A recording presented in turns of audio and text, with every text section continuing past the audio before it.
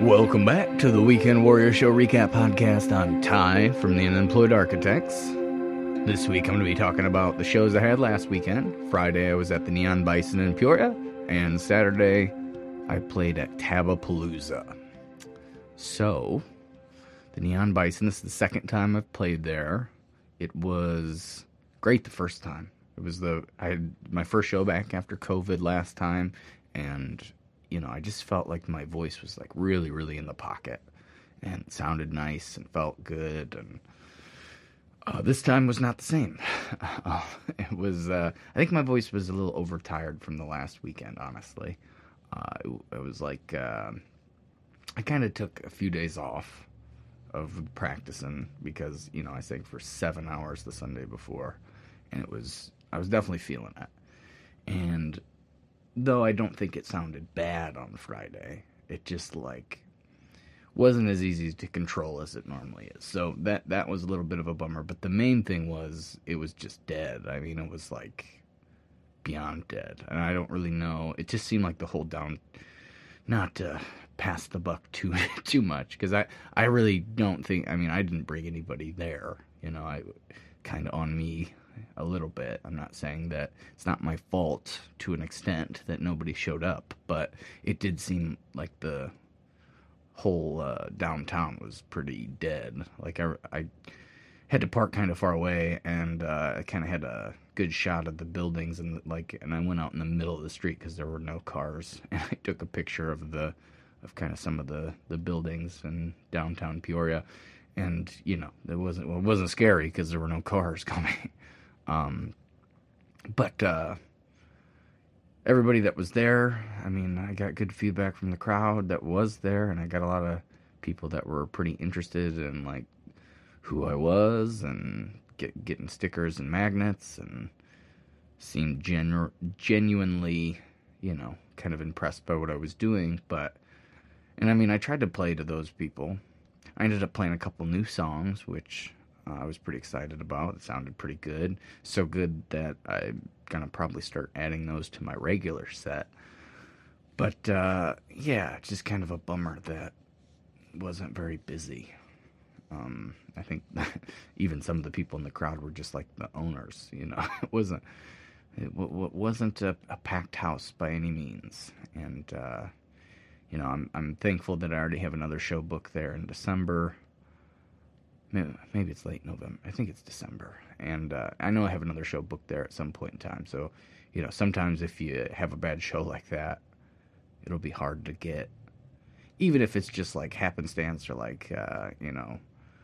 just by chance, just the stars aligned to a point where, it was a combination of you not bringing anybody and the town being a little dead. There was a lot of music going on in Bloomington. There was the Make Music Normal Festival, and then there was the Black Dirt Revival Festival, and Wilco actually played at that, which is pretty crazy. Put on by the Castle and by Ed Anderson from Backyard Tire Fire. And yeah, so there was a lot of stuff going on in Bloomington, which, to be honest, I was a little bummed about, not really being asked to do the Make Music Normal Festival, but, just gotta roll with the punches, I guess. I don't know why I was, it's not that I was excluded, I just wasn't thought of, I think that's at least the mentality I'm trying to take with that. A couple years ago, I played at the first one of those before Morgan was even booking it and everything. And then she had booked me, I think, a couple years in a row doing it. And I think her rationale was, she's trying to get some fresh bands in there. But, it's still something I would like to be a part of, or at least asked to do. But anyway, that's a whole different story. It's fine. I had shows. It was good. I got more money than I would have made at the Make Music Normal Festival. It's just a cool event. But anyway, so, good performance. Played some new songs that were I've had written for a long time, but just never really been able to quite crack live. Like one of them, I've been missing this bridge part. Like I've had it written for over a year, but I haven't been able to. I was just missing something, and I couldn't really figure out what it was for a long time. And then I kind of had the idea of what it was, but I couldn't really make it work as well as I would like. Or it was really just I didn't have the lyrics in the bridge part quite sussed out. And it's just one little verse, but I put that off for so long to finish it that I almost forgot about the song. It's a good tune, I think. It's fun, and it's like real upbeat. It's called Syrup, and I played it on like a TikTok video that I released on Instagram, like probably over a year ago. I just hadn't been able to quite put the final touches. The other one, I've actually had even a scratch track in the studio, kind of a rough cut draft, because that was going to be next on the docket of songs to record. And I ended up I wrote Good Friends right after that, and that's kind of the way I leaned. I think Good Friends is maybe it's not better, it's just different, and I feel like it fits with what I was going for a little bit more than the other song. The other one's really upbeat too, and that's why it was so hard.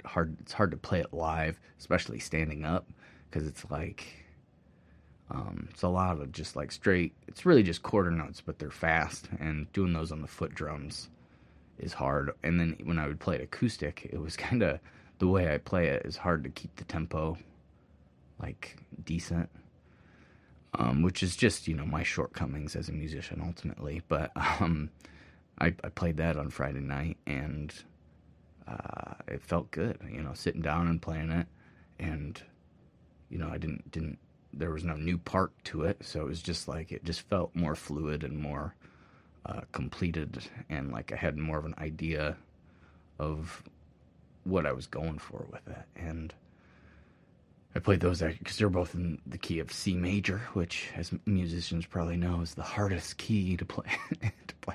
No, but simple, straightforward songs, and I hadn't been able to figure them out for a while, so it was cool just to rock them out back to back, and then to go well. It was also a kind of pleasant surprise, and it was fun. But it's nice to maybe have. I think those will be included in most of the sets I play from now on, because they are upbeat, they are fun songs. So that I think one I'm calling The Light, and the other one is Syrup, as I had mentioned. So be on the lookout for those tunes if you come and see me live. And then Saturday played at Tabapalooza. Tabapalooza's been an event that I've done for 4, maybe even 5 years. I've lost track at this point. Music festival. This was the first year that they've done really 3 days. They did like a Friday night little campfire session, the full day of shows on Saturday, and then Sunday they did music till 5 p.m. So pretty cool to see it kind of build from the ground up, and the Tabs have always been so nice and complimentary and genuinely just good people. And Jenny Tab is actually a really good singer herself, so that's, she'll come up and sing a couple songs with me once in a while, which is always a blast. And it's just, they're super supportive about what I do and about what a lot of people do. And I can't really express the appreciation of that enough, because that's for someone like me, that's such a gift. Anytime they're in the audience, like it's like a weight off my shoulders, really, because I don't have to. Those are a few people I don't really have to win over. They're already into it, We have this other person named Susan who's the exact same way. It's just like when there's certain people that when they're in the crowd when you're playing, it just they're on your team. They're rooting for you. They want to put you in the zone. So by them putting you in the zone, it gets them in the zone even more. It's like a symbiotic relationship, and it's just makes performing that much better and makes you perform that much better. But anyway, so that was Saturday. I got there pretty early, and they had a super nice like main stage set up. And they have like a side stage, which wasn't real poppin'. And me and Dave did this last year where, there was a band playing before us on the main stage. And we had, we could have waited till they were done and then tried to get all our gear on stage and plug everything in. Probably would have taken at least a half hour, if not, longer. And they have really fancy PA gear. They have like an iPad mixing console type thing. And pretty complicated, which I'm not real proficient with using that stuff. And, I kind of have the way I'm used to doing everything all analog and as simple as possible at this point. And so what we decided to do last year was we'll just set up all our gear while that band before us is playing. So that way when they're done, we can just get right to it. And so I had that same kind of mentality this year. And I got there 3 bands before I even played, and it was just me this year, and it was I set everything up, I made it look cool, had like a cool light set up, and then it kind of kept wearing out. I was supposed to play at 10 p.m., which is pretty late anyway, because the people that are there have been listening to music all day, and they have like a lot of tents and campers and whatnot, so I feel like, by the 10 p.m., some of the older crowd is like ready to call it a night almost. But at least that's how it's been especially if we play on that main stage, because the main stage is pretty loud. It pushes kind of people back anyway, so they're not like right up front. And but anyway, so there was this band that I think that they had some issues earlier in the day, so it like pushed everything back. And the band that was before me didn't go on till probably around 10. And they played for a solid hour, maybe a little bit more. Maybe it was like 9:45 to 11, which was, I was already set up. And I actually played a few songs while they were setting up. But, I just did a couple new covers. It wasn't like I was really like invested in it. I was just kind of doing a sound check essentially. And, trying to do songs that I like a lot, that hopefully people would be into sticking around for. But it gets to be 11:15 when I actually sit down to play. There's probably only like 20-30 people really into it, and it was still fun. I always have a blast over there, and I did almost exclusively original. I played like a couple covers, like I did Superstition, and I did a lot of Beatles tunes, but